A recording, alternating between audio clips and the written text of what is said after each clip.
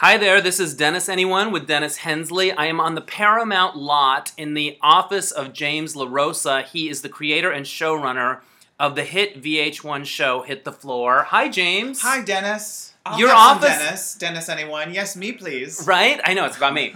First of all, when you come at the Paramount lot, they really know how to do it right. Because it's my favorite lot to drive on. I don't even know if I've been on any of them, but it's the most iconic.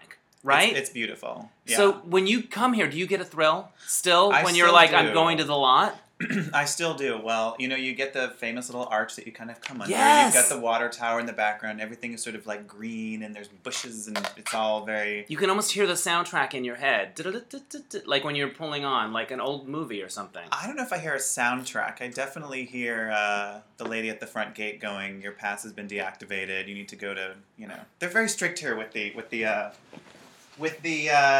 security, as they should be, because there's all sorts of crazies coming here trying to meet Lucille Ball, even still. Well, they kicked it up a notch, because today when I came through the gate, they printed out a thing that has like it's like this whole paper with a map, and Paramount Pictures welcomes Dennis Hensley. Please proceed to your office. James LaRosa is expecting you. And then it's like all your questions are answered. And then there's a plug for some movie coming up, What's the plug for? Shadow Recruit. So maybe maybe they need to update this a little bit, but I was impressed, is the point.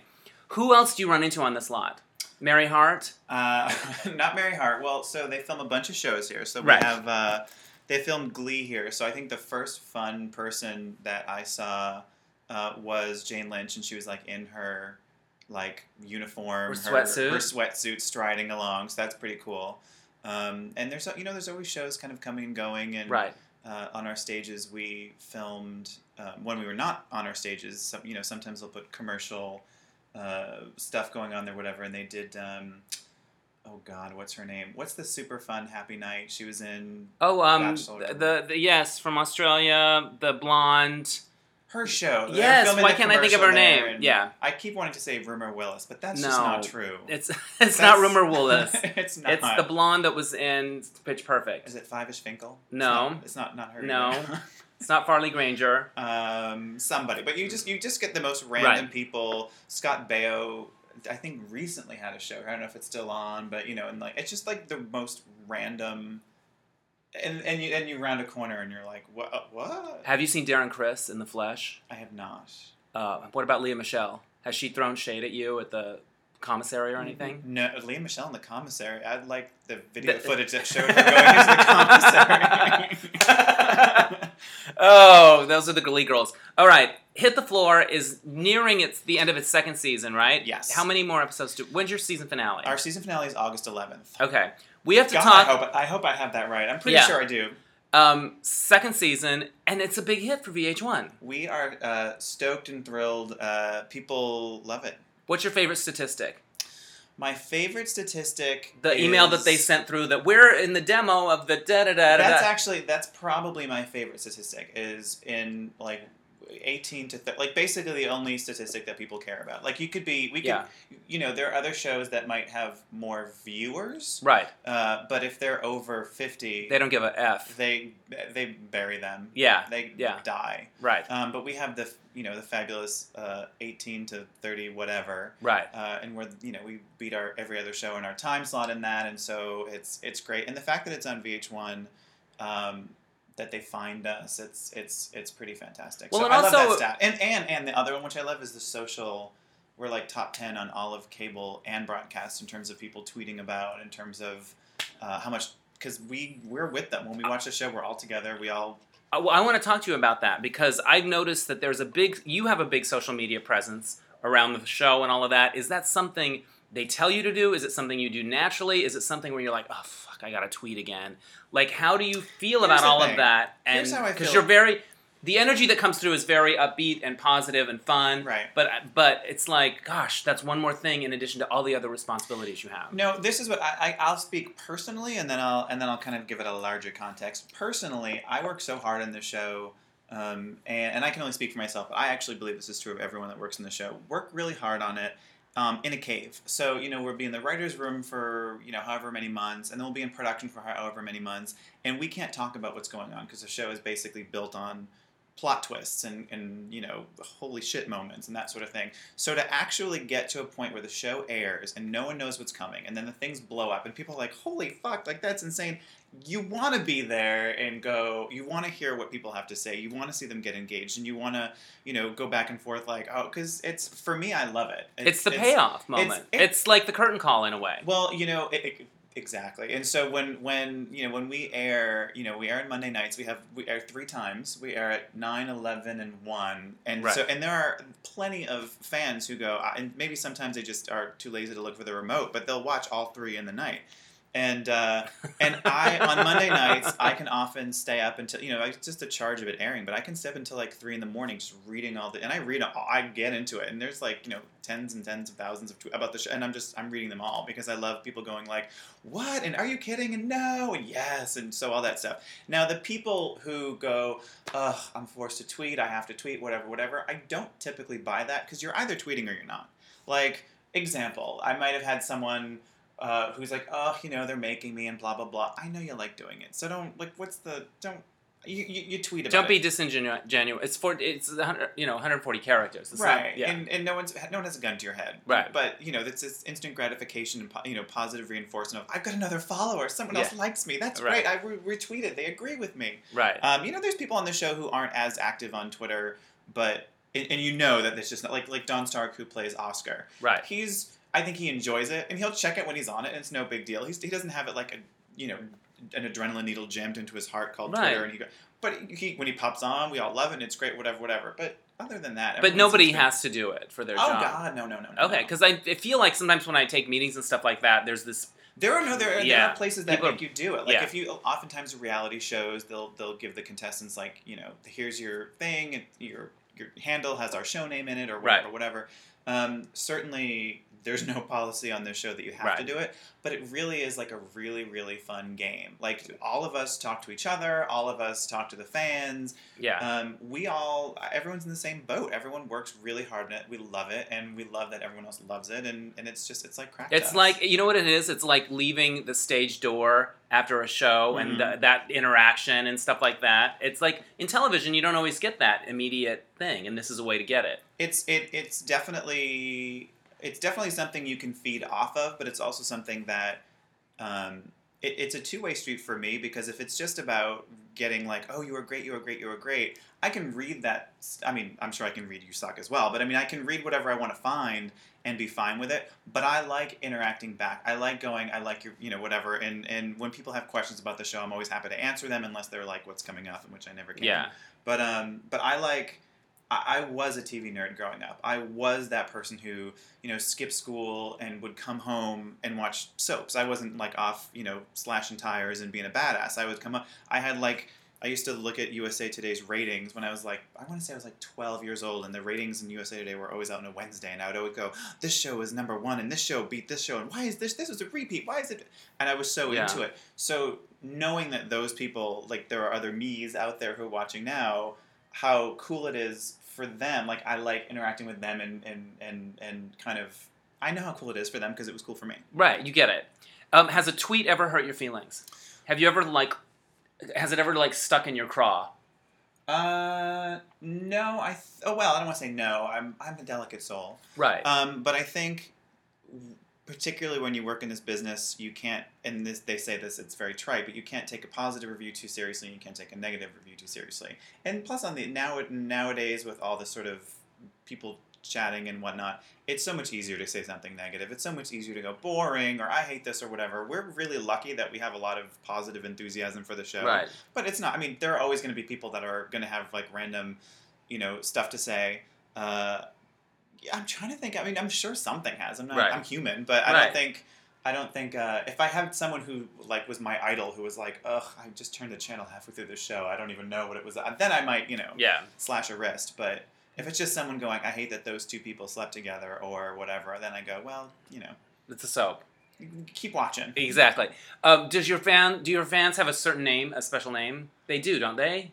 I'm so torn about this, because here's the thing. I know that other shows have them. I know, Scandal has whatever they have. They all and on the one hand, I think it's, and I'm not talking about that show in particular, but I'm just like, I don't know, is this the name? Like, we all like, these are grown people watching, and you're one of these people, and whatever. Yeah.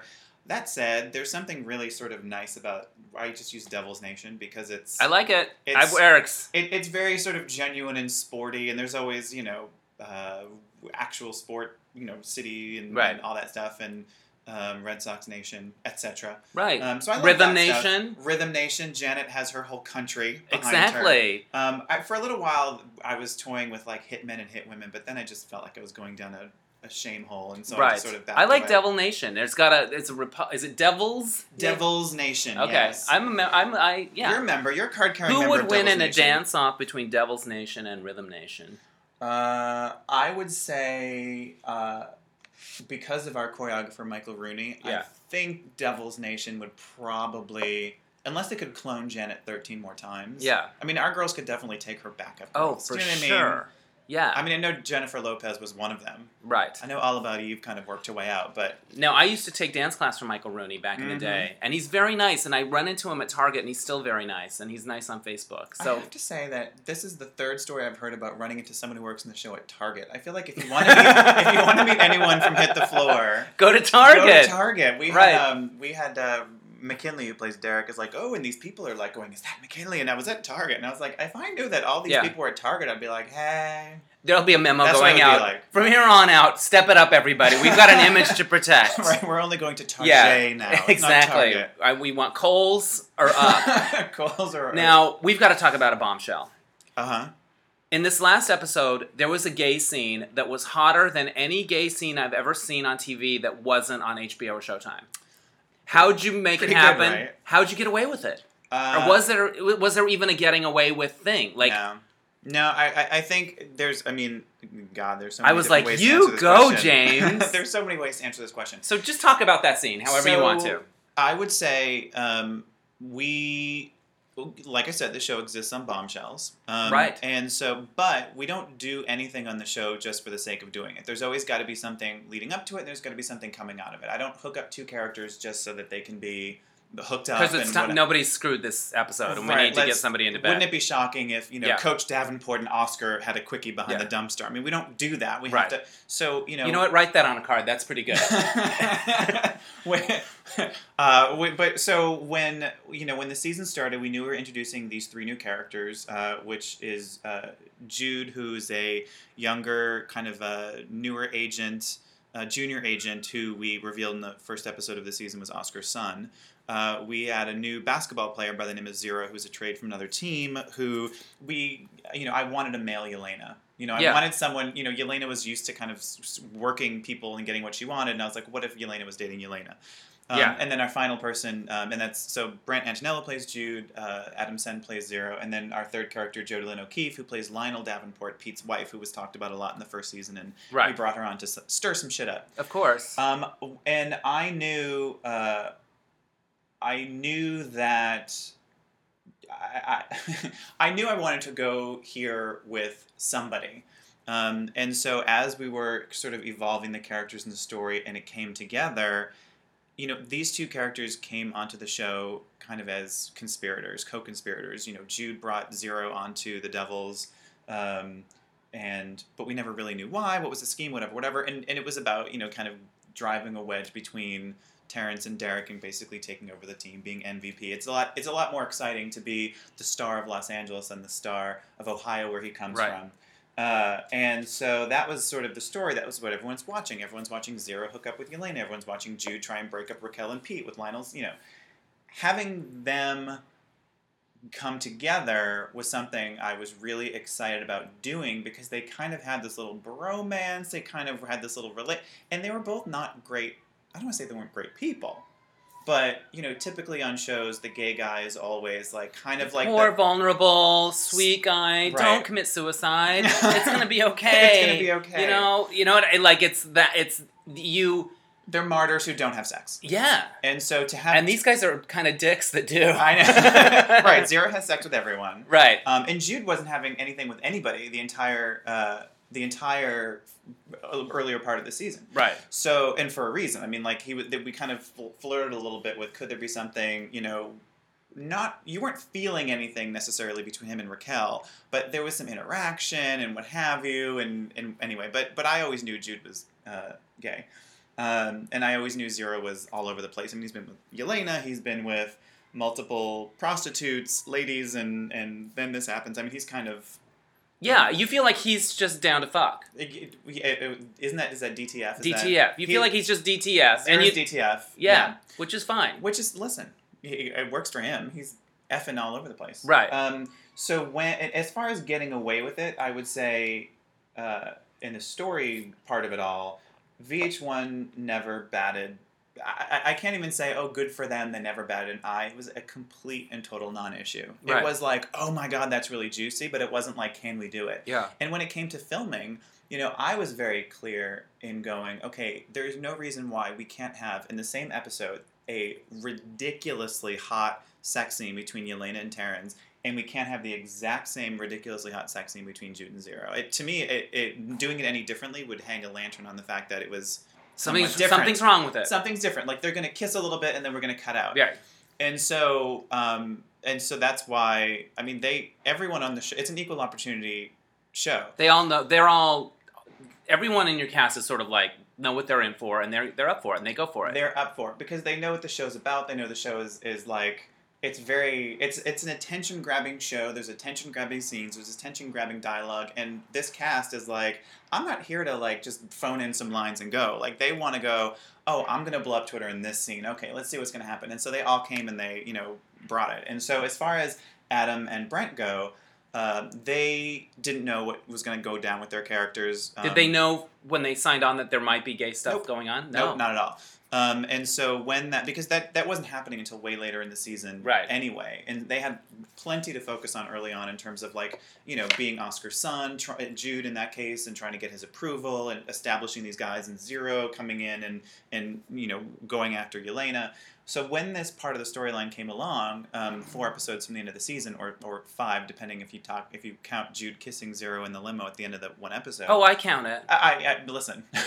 Who wouldn't? I thought that was all we were going to get. Well, no, but it wasn't. We got it wasn't so and it's much more. It wasn't, and it's not. Right. But basically, we were filming on one day, and I texted the guys, and I was like, okay, I knew the storyline was coming up, and so I wanted to talk to them about it and talk them through it and what have you, and just kind of have a dialogue about it. Of course. And so I texted them, and I was like, hey, are you guys around? And I want to say Adam was leaving town for a day or two or something, and Brent was around, but Brent had already left. He was like 15 minutes away in a car, and I was like, okay, no, I just want to talk to you about something, like story coming up with your character or whatever, but we can talk after the weekend, because it was like a Friday. I'm sure he thought, oh, fuck, I'm dying. Well, so wait. So he goes, no, I can come back. And I was like, oh, okay, great. And so he, turns his car around, comes to the set, because we're still sort of finishing up some stuff, and I'm like, okay, let's go to my office, and we come up, up the stairs up here, what have you.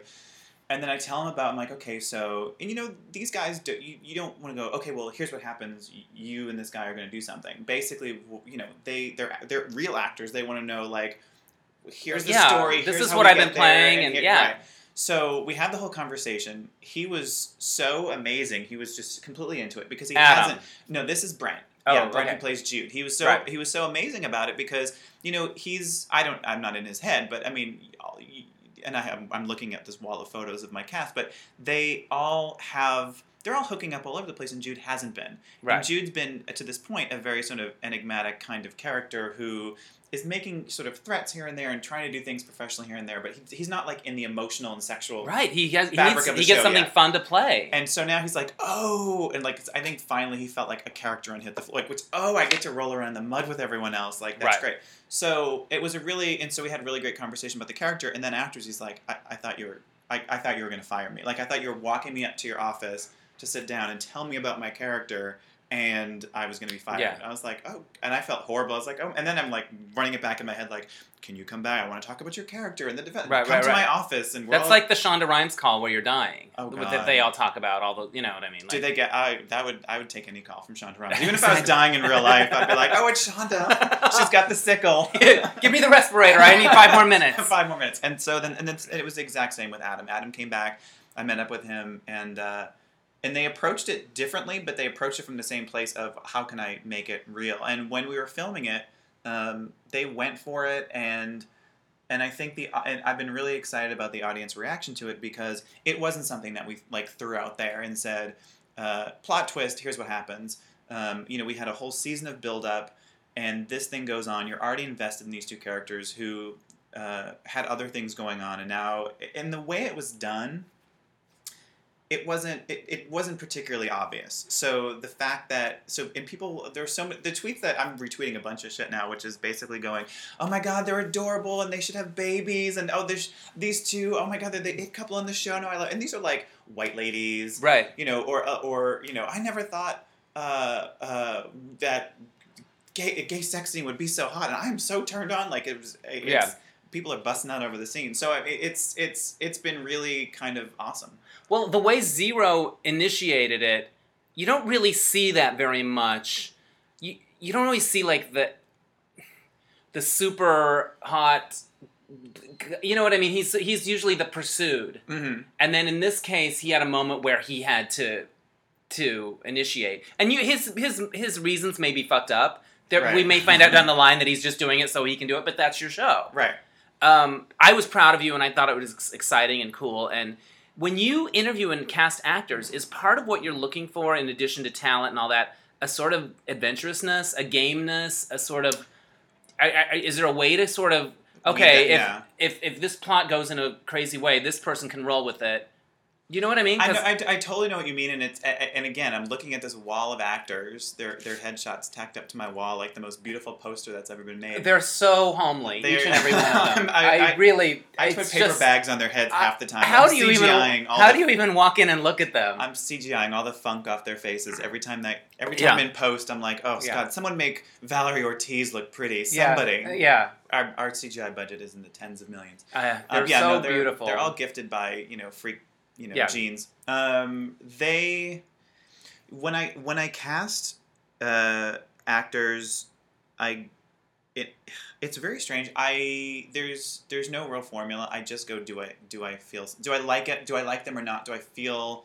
And I don't go, here's my checklist of things I need. They need to be adventurous. They need to be this. They need to be that. They all have to engage me, and I think. And that sounds very selfish. I think, like, I don't go, who's going to engage the audience, which is probably, I don't right. go, oh, people are going to love them. Because I don't know. You can never know what the audience is going to love or not love. But if there's something about them that I go, I don't know what it is, but I just want to watch it. Like when, an example, I can any of these people I can use as an example. Like, to keep talking about Brent, when he came in and read for Jude, we had a lot of people coming in. It was supposed to be a sports agent. Right. So a lot of people are coming in the slick suits and being very, like, confident and assured. The and hot doing shot. this, like, yeah, and we do fake sides for the show. We don't really ever use sides that we film on the show. We always just do phony sides. So so the side for him that got him the job, frankly, was we had this where he's basically meeting an older athlete and trying to sign him, and it's like the biggest thing he could ever do, and he's basically reaching to do this because he's junior and whatever. And he has this this line that he gave. I love that this one line, get this guy this job. But he was basically telling him that, like, as soon as he retires, his agent is going to drop him. And the line is like, basically, the minute the agent's name was Boris. Boris is going to drop you as soon as you retire, because that's what he does. And there's something about the way that Brent speaks, which is like, and he seems like he's from New York or something. He's from Florida. Right. I don't know where his accent comes from. He's right. got some sort of way of speaking that, like, where are you from? And he's not, he doesn't have, like, the 12-page long TV resume, so now he knows all the tricks of all the things that TV actors can do to convey whatever. So all the stuff that he was doing was kind of unusual, and that was engaging to me. For Logan, who plays Yelena, we had several young women who came in and tested for that role against Taylor Page, who plays Asha. Taylor came in, killed it. I thought she was going to be so difficult to cast. That role, because the ingenue is always the one you want to, like, right, and punch in the throat. And she has to dance. And, well, they all, right. And but for the three women who tested for Yelena, Logan was, like, I'll say this, she's not as tall as Taylor. So the other two women were, and so when we had to have, like, okay, well, Asha needs to be intimidated by Yelena. Will this come across when you have the intimidator being shorter and smaller, whatever. And when she came in, she does this thing that I love, which is when you're trying to be a bitch, and I would think being a bitch would be really, I thought that would be the easiest role to cast. Right. Who doesn't want to come in and say, like, some awful thing and walk away? Like, to me, that's, like, a dream life. Right. You know what I mean? So, and everyone would be really, like, emotional about it and whatever. And she just came in and she would just, like, say it, like, I could care less even saying this to you because you're not even worth my I can bitching. barely be bothered to emit this oxygen. Right. And so... and that's when the network was like, oh, this girl's good, because for sure Taylor was like, who's this bitch? But in a good way. Everyone gets along amazingly, but there was something about their chemistry that was fantastic. So that's the longest answer to a question ever. I get it. Yeah. I've noticed when I've cast a few projects of my own and called in actors that I hadn't met before, it's very exciting. Mm-hmm. And sometimes someone just walks in and they're the person. Mm-hmm. And isn't that awesome? And maybe they prepared, maybe they did something, but sometimes it's just they're them. Right. And I want to tell my actor friends, don't beat yourself up over those auditions, because sometimes you're the person and sometimes you're not. And it's right. And honestly, it's kind of like any relationship. If you kind of have chemistry with someone and you kind of want to make it work and you kind of whatever, it's not going to happen. But if you just go and you're like, I'm going to dress up and I'm going to be my best behavior. If you can't show up in sweat shorts and like looking kind of like with your bed head or whatever, the person still has to want to fuck you. You know what I mean? Like there still has to be something there that's like completely legit and whatever. So any of these actors that I'm looking at right now, my cast, they could have come in. No one had to do their makeup. Probably they would have had to, but no one has to, no one had to come in and impress me. They just came in and were themselves, and that's like a relationship. If you come in and impress me, it doesn't matter. If you're yourself, I'm going to be totally into you. So you're right, absolutely. Because as a writer, you have an idea of what this thing is, and then somebody comes in and they're that. Right. All the things that I think actors worry about so much. I shouldn't have worn those shoes, or what? Let me do it again. Let me do it this way. Should I have shaken their hand? Should I not have? It's out the window, because if only I read that one more time. Sometimes somebody's the person, and sometimes they're not, and hopefully. To all the actors that might be listening to this, sometimes it'll be you sometimes, but sometimes it's not. And sometimes it's not, and it's actually, I say that all the time. I think it takes a lot of guts to come in an audition. I think you just come in, do your best, be prepared, and go. And in my case, I'll remember if someone just does that. Because there's a lot of people who don't even do that. Like, they'll come in, they'll make excuses like, oh, I just got this last night, and they'll kind of work their way through it. They're not really committed to whatever they're doing, and then they kind of go, and whether they have little attitudes or they're overly like, oh, I know that sucked, I whatever. It's just like, just come in, be prepared, and go. I'll remember that. There are people who I've brought in for other parts who weren't right for that particular part or whatever. And, oftentimes that happens if someone comes in for a big part and we'll cast them in a small part. But for my leads, Logan, who plays Yelena, she came and originally read for Asha. McKinley, who plays Derek, originally read for Terrence. McKinley, I don't know how many people know that, but McKinley, read for Terrence and wasn't... we're like, okay, well, that was good, and he's a really solid actor, and we would if you're super solid, we'll bring you back just to kind of see what happens the next time or whatever. And he kind of walked out, and we all looked at each other's papers, because you always do the little notes or whatever. Right. And everyone had Derek ? Next to it, and they're like, bring him back. So we're like, hey, so McKinley, could you just look at these Derek lines, and would you be, do you want to come back? So just give me a few minutes. In 5 minutes, he'd memorized his entire scene and killed it and got the role right there, just because he had it or he didn't, and he happened to have it, but for this other character. Right. And McKinley, no one else would be playing Derek Roman right now, but McKinley's perfect. Right. So, how many male shirts are there in the wardrobe truck? 3. That Yes. just get spread out from the different people. Yes. They're exactly. And they're all tapered and well fitted. Exactly. Yes. Yeah. And they all get taken off within the first 4 seconds of the scene anyway. So. Right. So that's where you're saving a lot of money. We save money on wardrobe. I was going to say particularly for McKinley, but this year I feel like everyone, Rob, who plays Terrence, Rob Riley, is oftentimes got nothing. Adam Sen oftentimes has nothing. Right. There's you no one on that wall except for Oscar, who we haven't gotten shirtless, etc. Have you showed ass? We have. I feel like you have. We have essentially 1 ass allowance a season. Really? Well, oh my I think, God! Do they compete for whose ass it's gonna be? No. I'm gonna be the ass this year if it kills me. No, because they're doing squats. If it kills me. Basically, there's some sort of formula. I don't quite understand it, and hopefully I'm representing it correctly, because if I'm wrong, then I'm wrong. But there's a certain amount of stuff that you can show, or do, or say, or whatever, that will basically turn your show from one rating to another. And we're right on the cusp of TVMA. Right. In terms of the situations, and whatever. Of course. And so I think it just can't be asses aplenty. So we Right. kind of have to, pick and choose. That's probably a wrong example Right. to Would use. is it more likely to be a female or a male ass, or does it matter? It just depends. Is it more likely? I would say. Are the rules different? No, I don't think. I mean, Okay. I think crack is crack. Frankly, in our first episode, that's going to be the title of this podcast. Crack is crack. I think that's perfect. In our first episode of the series, it was Rob Riley who gets out of bed with Yelena. Yeah. That's Boutte. And then our first episode this season was McKinley, getting out of everyone's getting out of things, getting out of the hot tub. Right. And I think Instagram melted. Right. That was just. I also know. Both I of also them. know from my experience with some With of my crack, projects. Yes. Oh right, other that- projects. Actors kind of want to show it. Like they kind of like. I made a short film where there was a scene where three guys were in bed together and they were getting up. And, Of course. And one of the actors, there was a very delicate talk. I wanted them to feel comfortable. I wanted it to look real, but I didn't want to be creepy or weird or whatever.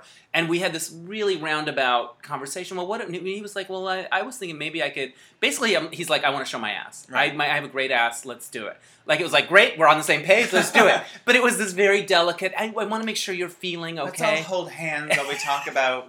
Godspeed to all of us, which is the human. But wait, you just want to whip it out? Okay. Yeah, okay, we got it. We're on the same page. Let's do it. Right. I can't speak for anyone on the show. I will say that everybody is gorgeous. Everyone's bodies they're all built like ridiculousness. And they work their ass off. Yeah, they all work really hard. I mean, the women on the show with these dance routines have almost no choice but to be perfect, because they are constantly dancing, and the guys are working out constantly. Do they do it around here? Is there a gym or whatever? Do you walk in and they're doing Well, I mean, dance rehearsals happen here. Yeah. As far as the gym stuff, they have a gym on the Paramount lot, but I don't know that they particularly go there. You don't go there for inspiration, to just like, I'm ruminating on a scene, I think I'm going to go. I'm telling people at the gym should come to my show for inspiration. They're not going to find anything at the gym that you're not going to get better on the set of Hit the Floor.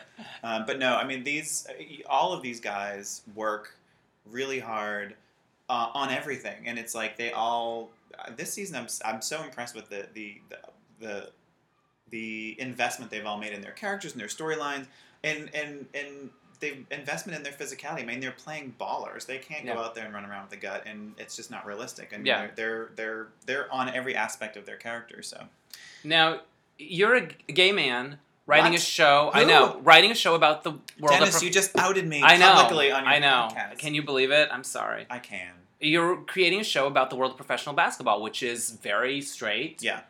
Is there ever a tension around it? Does it ever even come up? Is it ever a thing? Wait, tension or attention, or what do you mean? Is there ever? Are there no gay people allowed in basketball? No, but it's not a world where one might assume that the showrunner would be gay. You would assume you might get somebody worked on Sports Night. Right. Or, do you know what I'm saying? I do, in a sense I do, because whenever I do interviews and I show up and people think I'm like the assistant of whoever is actually running the show, and they're like, wait, who are you and why?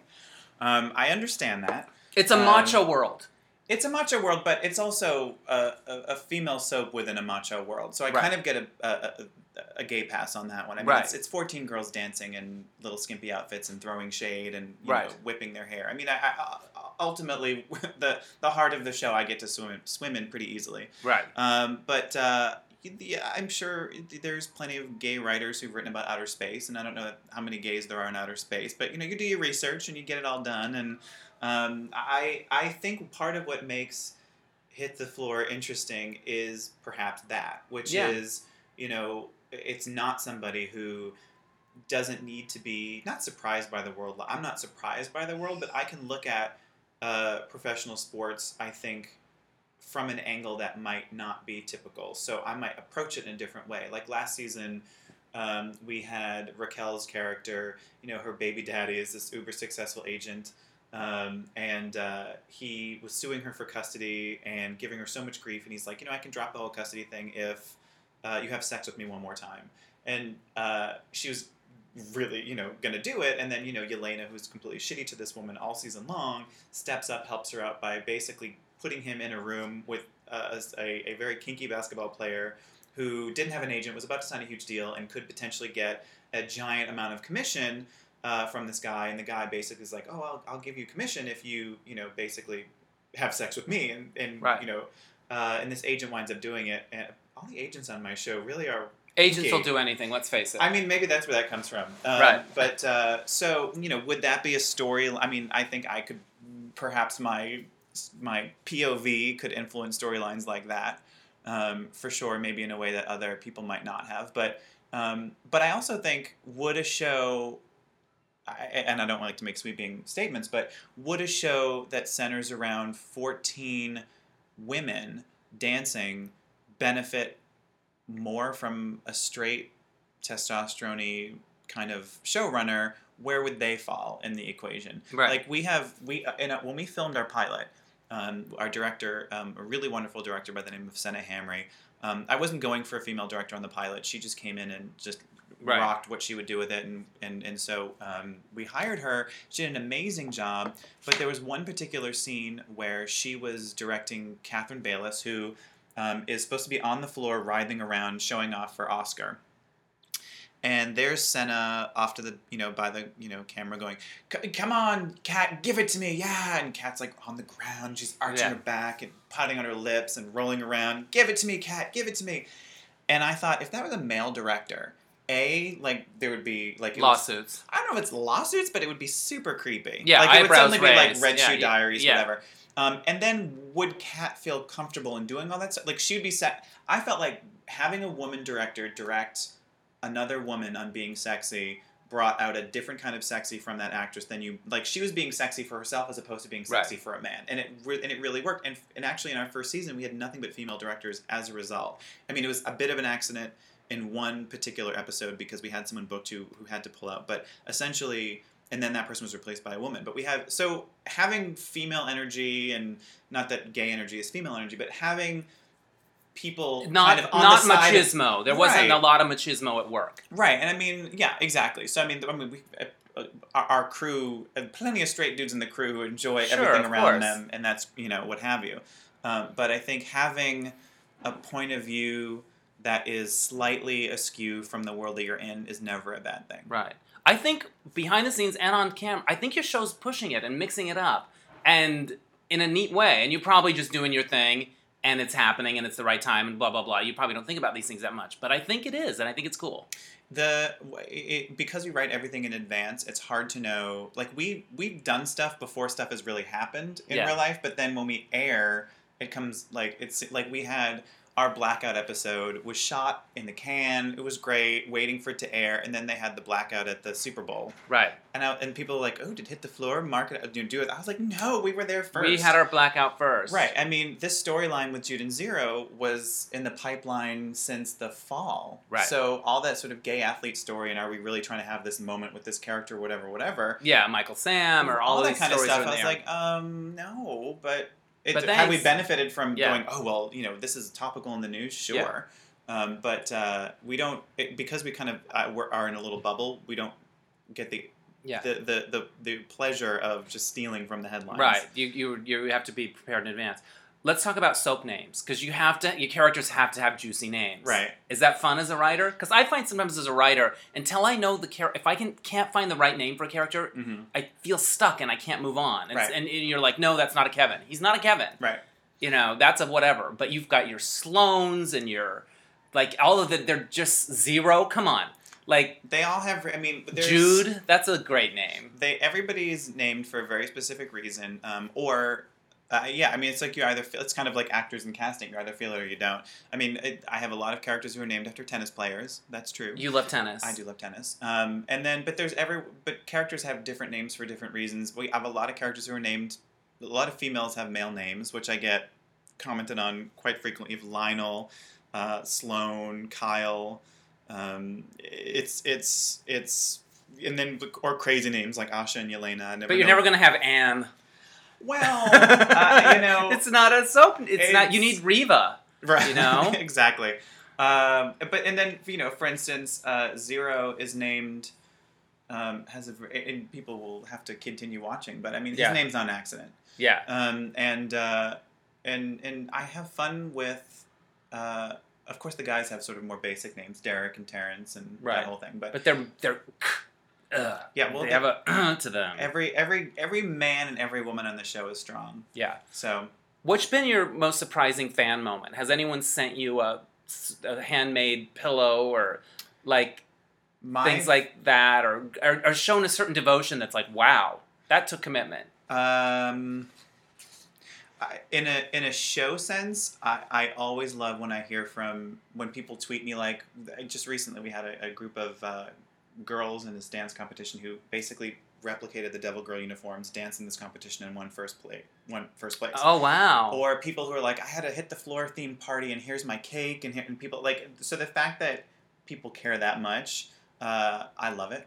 On a personal sense, I had somebody, I've been first of all recognized, which is normally the showrunner I don't think would necessarily be, but I think in the world of where your face is out there and stuff, I guess you. But I've been. Where were you recognized? I was at one point. I was recognized. I was drunk leaving a bar in West Hollywood, and someone's like, "James," and I was like, "Oh, hey, how are you?" I mean, I wasn't loaded, but I wasn't sober. And James, and I was like, "Yeah," and they go, and I was, "I'm sorry, I don't how I know you." "Oh, I recognize you from Instagram," and I was like, okay, and it just wound up being, and how they knew me from the whole thing was just really kind of bizarre, and I was like, oh okay, and like, oh yeah, and blah blah blah blah.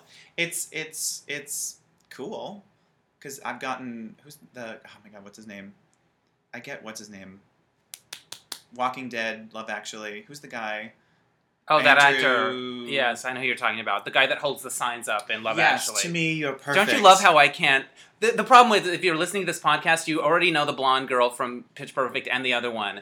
And you're like so mad at us that we can't think of it. And you're at home going, it's not Andrew Garfield. It's Andrew something or else. I don't know. But I've been asked for my autograph as that guy, which That's a huge compliment. He's a hottie. Well, it was a huge compliment until someone goes, can I have your autograph? And you go, oh, I was at the VH1 Do Something Awards. Yeah, you would think autograph? At VH1 they would know, yeah. And I was like, sure, but automatically I was like, this person does not know. They're like, you're Walking Dead, right? And I was like, oh my god, no. But yes, it's a I mean, listen, I'd make out with myself if I looked like that guy. When I was driving here today, I flashed back to a story that I did on Christian McLaughlin, who I know, when I was going to interview him on the set of Spider Games, the soap opera that he did for MTV. And I remember him showing me around, and it was like his little playground, and he was like God, and it was like, he was just like in his domain, and you could just see the thrill that came out of it. And then I was researching you worked on that show. I worked on Spider Games. And now you have your own domain. I have my own domain. So before I mentioned my domain, which looks like a museum of crazy. No, it's good. When I was at I was at another award show. I don't know what's wrong with me. But three people who I know they work at VH1, and these ladies were like, James, did you work on Spider Games? And I was like, and of anything I do, I don't think I've ever had someone say, did you work on Spider Games? It was just... Which was an MTV soap. It was an MTV soap in the early mid-2000s? Early 2000s? Early 2000s. Okay. Mid to early. And it was very... I think it was a bit ahead of its time in terms of the stuff they would do. Yeah. It was like a daily show, what have you. And I got nominated for an Emmy off of it, which was... amazing. I'm grateful for that. But they were like, you worked on that show, and I was like, yeah. They're like, oh my god, like we used to watch that all the time, but sometimes my parents would put the parental controls because we were 11, and I'm like, oh my god, right? Like it was like, you're 100 years old, James. Right. These like grown ass women who work for VH1 are like, when we were 11, we watched that show you wrote for, and I was like, oh fuck. Well, no, but my domain, do you feel like a little bit? Like they're almost like characters you get to play with and you get to interact, or is there what am I going for? What's that feeling like of like having a universe that you are overseeing? I think I don't have the perspective that you would expect someone in that position would have the perspective Right. of. Like, I think if I came in and I felt like it was super crazy that somehow all these people were doing all these things because I was saying, you should do that. Like, I think I would probably be insane. Right. And certainly as a television fan growing up and trying really, really hard to crack this business and you know, my career trajectory is by no means like, you know, I was shat out as a golden egg and then somehow everything magically happened for me and it was wonderful. I mean, this business is a struggle. Knowing that as well, to know that I'm on the Paramount lot, I've got, you know, stages, I've got offices, I've got this giant staff, I've got all these, you know, people that work for me, I've got, you know, this gigantic, you know, budget of all this stuff and all these things have to happen. And then, you know, if I had a perspective of it, like, and here I am in the nucleus and it's all, right. I can't see it that way. I think partially because it just came about very organically, because originally it was the little idea, and then it was me and Maggie Molina, and then we brought it to VH1. So it's like you're always adding like one person, and adding one person, right. and then VH1 loves it, and then you make the pilot, and then you bring on the small little cast and the small little crew, and then it gets the series crew, and then we get the stages, like, because it just continues to sort of grow. Yeah. It just feels very natural, and I think if I and this is such a boring answer. I should be like, oh, I roll up the $100 bills and I smoke them and I burn my staff with them, because that would be more exciting. But I think, to me, it just feels really natural. Right. And so I don't have a view of it that is particularly probably interesting. Or grandiose. Or no, well, because my attitude is this. You need everyone who works around. I don't feel like people work for me necessarily. I feel like they work with me. And so, because I also have a wall of dancers, right. headshots up here. I can't do what they do. Yeah. I can't do what my actors do. I can't do what my DP does. Right. I can't do what any of these people do. And so I need everyone to feel really engaged. I need everyone to feel like this is their show. I need everyone. And because of that, I feel like that's partially why the show works. And why it's so fun, and why everyone tweets, and why, I mean, I just think it has more of a group mentality. So I don't come in here like on my giant throne. High horse. Yeah. Now, I think part of that... But, okay. Go ahead. I was going to say, that said, I take it extremely seriously. And if something... everything has to... you have to learn to trust everything natural about it. So if I feel like something isn't working, then I make sure that doesn't either get acted or danced or filmed or worn or made up on the face. Like, I have to go, everything has to pass through my gut. Right. And everyone's gut is different. Shonda's, I'm going to say first name, like we're in the same. Shonda's gut is different on her show. Right. Different people's, you know, for this show, I can only go by my litmus test and what works for me. So nothing goes out the door that is for anyone's sake but my own. Right.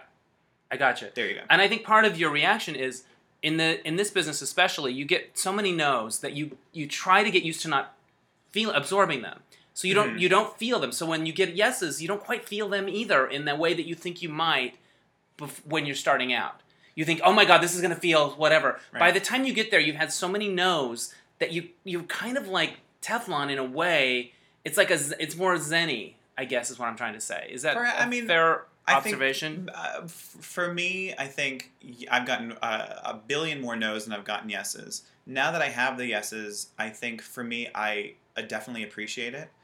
One of my biggest pet peeves is people who don't appreciate, and I know it sounds like I'm going for Miss America, but people who don't appreciate the situation that they're in. And you can tell people who are generally grateful and kind of good. You know what I mean? And so I've had people who've worked on the show who haven't had that mentality, who felt like, you know, maybe they should be walked in a throne, or maybe they could act out in different ways and what have you. And you can spot those people, A, pretty easily, and B, when you're in a group of a ton of people who don't feel that way, they stick out like a sore thumb, right, and they just bring down the room. And so I generally feel very grateful, because in this town, you have a show one minute and you don't the next, and so you enjoy it while you have it, and you take it seriously while you have it, whatever. But yeah, I mean, there's definitely a Teflon level as well, where it's like, you're not going to please everybody, right? And so you just kind of do what you feel, you Right. know, works, and you can fix it all in post. I found something on your resume that cracked me up. Just one thing. Spring Break Shark Attack. Uh-huh. What? I want to see it. What is it? I'm not going to tell you what it's about. Spring Break Shark Attack. So, as one project begets another, I had worked in some TV movie stuff. You know, I'd done some movies for MTV with Maggie, and then I'd gone over one of the producers on one of those. I did a Brat Pack movie that never got made, which is a bummer because I got to interview all these like awesome like. I know, it's insane that breaks my heart. I know. But so like about what it was like to be in the Brat Pack in that time. Yeah. So it Holy was shit. it was and so so VH1 stopped doing movies at a certain point, and that was like a key one that they were going to do, and it wound up not happening. But I got to do all this research of like the time, and you know, I'm like literally putting dialogue in the mouths of like Demi Moore and Molly Ringwald. Of course, yes. So, but anyway, one of the producers of that project said. They had this they were like, you know what? We want you to write something for us, and it's going to be a disaster movie. Would you like to do that? And I have a bucket list, like any writer does. And I'm like, are you kidding? Like Towering Inferno and Earthquake? Like, just put a bunch of like B, C level people in a project and just kill them off one by one. For me, is like, yes. Yeah. So he's like, so come on in, and we'll talk about it. And I was like, and plus someone was offering me a job that I didn't have to audition for, which was great. And so I went into his office, and this is Frank von Zernick, who is like the maven of these TV movies. And so Maven's female, right? He's not female. I'm not sure. I don't know. I don't know what Maven is. He's a doyen of we don't know. We're just like a list of things that we don't know what they are. I almost had the girl from Super Fun Night. God, it begins with an R. I'm telling you right now. Okay, all right. So people hate me. So he goes, okay, so, and I'm all excited. I'm like, I can't wait to find out what this disaster is. I can't wait to find out what it was going to be for CBS. And I sit down, it's like, okay, and he's walking me through his editing suite, which is, they're doing category 5 or 6 or some like, which I did the next one. But something with like tornadoes are coming through Vegas and yanking brides from hotel windows and flinging them up into space. And I'm like, this shit is awesome. So I sit down, I'm like ready, and he goes, I'm like, what's my disaster? And he goes, it's sharks. And I was like, okay, sharks isn't really a disaster. I don't know if it's like on spring break. And I was like, oh, fuck. but I was like, all right, I can get, all right, I'm on that. If I can kill people, whatever, that's wonderful. And we ended up shooting it in South Africa, which was... Oh, that's amazing. It was amazing. So when you watch a movie that's based in Florida and you see like a little mountain in the background, if you see Tabletop Mountain, just pretend it doesn't exist. We didn't have CGI that could wipe it away. But that was pre-Sharknado. You were really... No, and when Sharknado was on, people were like, Spring Break Shark Attack, better than Sharknado. Thank you. Or could you imagine if Twitter existed when Spring Break Shark Attack was on? Right. That movie has its... I mean, that was... The commercial for Spring Break Shark Attack was... They played it... It was, first of all, it was like a 30-second commercial they played incessantly, which was great, on CBS. And then they had this like tiny little version, like it was all like story, whatever. And then it was during the NCAA tournament. Then they made it just like these little bumpers that were between the commercials. And that they took the 30-second commercial and they melted it down to about 4 seconds, and it was literally like tits in a shark fin. Right. And it was like Spring Break Shark Attack. That's it. That's all you need. And it was like the biggest or the second biggest whatever movie that was on that year. They had a band named themselves Spring Break Shark Attack. It was amazing. All these, I still the residuals of that movie alone. Really? That's amazing. I'm just going to look into space and think about the residuals of Spring Break Shark Attack. I'm so happy for you. Now, you talked about your struggle and stuff like that. What got you through your lowest times when you're like, I can't fucking get arrested? Well, I'm just curious. I don't have any personal connection to this feeling or anything. I'm just anecdotally curious. I'm doing great, by the way. Do you need a hug? I'm on fire. I'm on fire, literally. You're like lighting. So I moved out here because I was convinced that I was going to be David E. Kelley. I was convinced that I was going to have my empire, all these different shows. Right. And I knew, this sounds awful. I knew I had the talent to do it. I was never not confident in what I could do. Right. So I had this stupid belief, like, like that young kind of like, it's just going to happen. It's going to be done. And so I worked for a woman named Margaret Oberman for a couple of years when I first moved out here. I was her assistant. She had written for Saturday Night Live. And it got me an office with a computer and a laser printer, and so I got to write. And then when I got an agent, I was on a show called DC, which was John August and Dick Wolf on the WB, which will date me. There used to be something called WB Sure, Kids. I gotcha. And I thought, this is how it's going to work. Within a month, I'm going to have a job on a show. And I was the youngest person on the staff. And I was the one that everyone was like, hey, would this character have a Bruce Springsteen poster on their wall? And I'd be like, no, they wouldn't. They're 20. Like, take that shit off the wall. And so it was really exciting and whatever. And then once that show left the air in -4 months, I was like, okay, where's the next one? Crickets. Where's the next? And so it was always like me going up for staffing, and it was always down to like me and someone else. That's everyone's story that they tell themselves so they can sleep at night, right? It was down to me and some one other person. Of course, they went for the one other person because of XYZ reason. Right. She was Latina. He was black. They were joined at the head, and they needed one of those. And so I couldn't get staffed, and I would. Particularly in the shows that I wanted, like there were shows that I was like, I would love to be on that show. Like when I read the Desperate Housewives pilot, I was like, put me in Coach, put me in like, yeah. But I at that point I didn't even have a rep because it was like I was trying to get staffed. I didn't. I was at 2 different huge agencies, and once you get like a few bites at the apple and you don't get it, they're like, there's nothing more I can do for you. So I ended up getting basically iced from both of these places, but I'm scrappy. My father's never not worked a day in his life, so I was always I've spent more time sitting at coffee shops coming up with ideas that I could pitch and what have you, and trying to keep in touch with random people I'd work with at random points, whatever. But I always wrote like kind of one thing-ish a year that kind of kept me from having to do anything else. And so I would write, whether it's these movies or I would write a bunch of pilots, and eventually something just has to hit. So were there times where what do you do to not go crazy? It's either in you to quit or it's not. And I always felt like eventually it's your turn. It's a small town. Eventually it's your turn. You meet it as long as you don't stay in your home and interact with nobody. I mean, you kind of have to. Like, I suck at networking. I don't go to any WGA events. I don't go to any DGA events. I don't go to anything like that. I don't go to parties where it's this person's house or whatever. I'm so disinterested in that. And I'm not disinterested. I'm incapable. Like, I can't be at a party and be like, Darren Star, oh, hi, we're going to have some chitty chat. And it's going to feel totally genuine, and we're just having this conversation, and I'm not really desperate to work for you, and whatever. Can't do it. But I would work with enough people, and I think I'm fun and talented and a good person to kind of be around. And so you have a nice energy, for sure. Nice enough, maybe compared to some other people. And so I would continue to kind of interact with these people and work with these people. And I was getting just enough work to kind of not get completely demoralized. Right. But listen, I was looking into being like, doing some random screenwriting teaching at different schools. I was looking into, would I be a better psychologist? I could just go to, get a whatever. Because part of the job of a writer... I've had these thoughts. Yeah, part of the job of a writer and part of the job of a showrunner are both psychology. I mean, I'm very sensitive to how people think and why they think. And usually the most fucked up people are the psychologists, you know what I mean? So I've gone to all those sort of, adjacent-y sort of things. Right. But I never gave up on writing. It was just about... finding the right thing at the right time. And Hit the Floor for me was that. I mean, this is the first show that I've ever run. Yeah.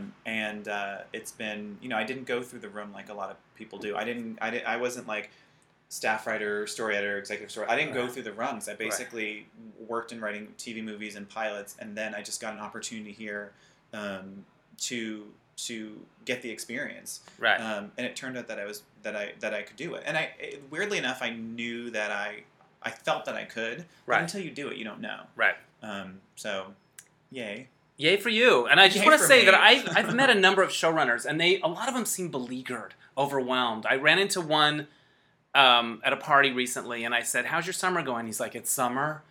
And I had the same conversation with him 2 summers ago. How's your summer going? It's summer. And he's overwhelmed and working. And I know you work your ass off. I know it can't be easy. But you have a joy around you that I really love. And I really just wanted to acknowledge that. Well, thank you. And I will say that I probably have used that "it's summer" line. People have probably heard it. I actually haven't had a break yet. I'm still in post on the season we're showing now, and then, knock wood into season 3, which we should be hearing about soon. It's back to the writer's room. So, but you wear it well. I think that's what it is. I think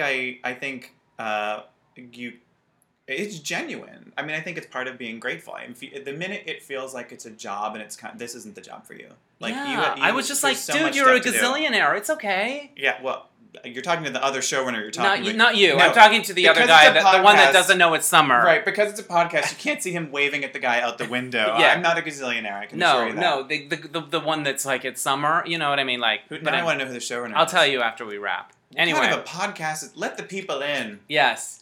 We're gonna wrap this up, but you did pick some questions from the observation deck. Pick which one do you want to talk about, Which one? and then we'll wrap it up. Who are your teen crushes? Who are your teen crushes? My first crush that I ever had was Doug Barr on The Fall Guy. Wow, interesting. Okay. Yeah, who had like the wide-eyed, dopey kind Yeah. of thing. I'm with you. And I was like, is he available for a role on Hit the Floor, like a small thing, whatever? Yes. And he was like, I don't know where he is right now, or Right. what he looks like. Exactly. He's probably become a psychologist or something like that. He's still in those Designing Women residuals. Right. And then the other huge one for me was Harrison Ford. Really? yeah. Which Harrison? Indy? Well, he was Indy and Han Solo at around Yeah. the same time, but I think probably more for Han Solo. But I had the Indy hat, and I remember when I want to say I was 11 or 12, I had a Velcro wallet, and I had Harrison Ford is a hunk written on it in Sharpie, and I wasn't an out 11-year-old, and I don't know what my family thought of it, and I wasn't thinking, oh, here's my crush on Harrison Ford. I don't know if I knew what a hunk was, but I had Right. Harrison Ford as a hunk, and there was a heart on my blue denimish kind of Velcro wallet, and That's a bold thing to do. Like, but I you didn't know that but it, you I didn't- wasn't. Yeah, I you didn't didn't- know. I thought I was just going. I'm a fan. I didn't Right, realize like, that, I and like wanna Harrison sleep Ford. with It's the you. best, yeah. Right. Now he has the earring, and I'm not sure I feel the same way. I don't feel like he earrings. I'm not sure how. And well Callista, I don't get the Callista thing either. I- But anyway, yeah. he's I don't. anyway. I'm sure. She's I lovely. liked my Willie Ames a lot Okay. from Eight Is Enough. Yeah. I liked when he was on Battle of the Network Stars. I liked Mhm. anyone in those Speedos and dolphin shorts. I liked Yes, all of that. Understood. Gregory I'm Harrison. pretty sure Doug Barr was on one of those Yeah, episodes. for sure. Who? Gregory Harrison. Okay, great. He was on. Wasn't he on Trapper Fresno? John. But wasn't he also? Didn't he do like the grapes? Didn't he? They did like a spoof movie of Falcon Crest. Maybe. This just got really gay and really 80s. Yeah, we really needed to fast. we needed to bring it there. All right, James LaRosa, thank you so much for doing the podcast. If you want to email me, my email is DennisAnyonePodcast@gmail. If you want to help me out, write some reviews on iTunes. I'm trying to build this thing. I love doing it, and I love hearing from you guys. So thanks for listening. And Thank Dennis you, James. And Dennis is awesome, so definitely give him love. Thank you. You're sweet. We I we am. met at a trivia thing in Palm Springs. And who won? We did. Yeah. We tore it up. All right. Thanks, All right. guys. Bye. Bye.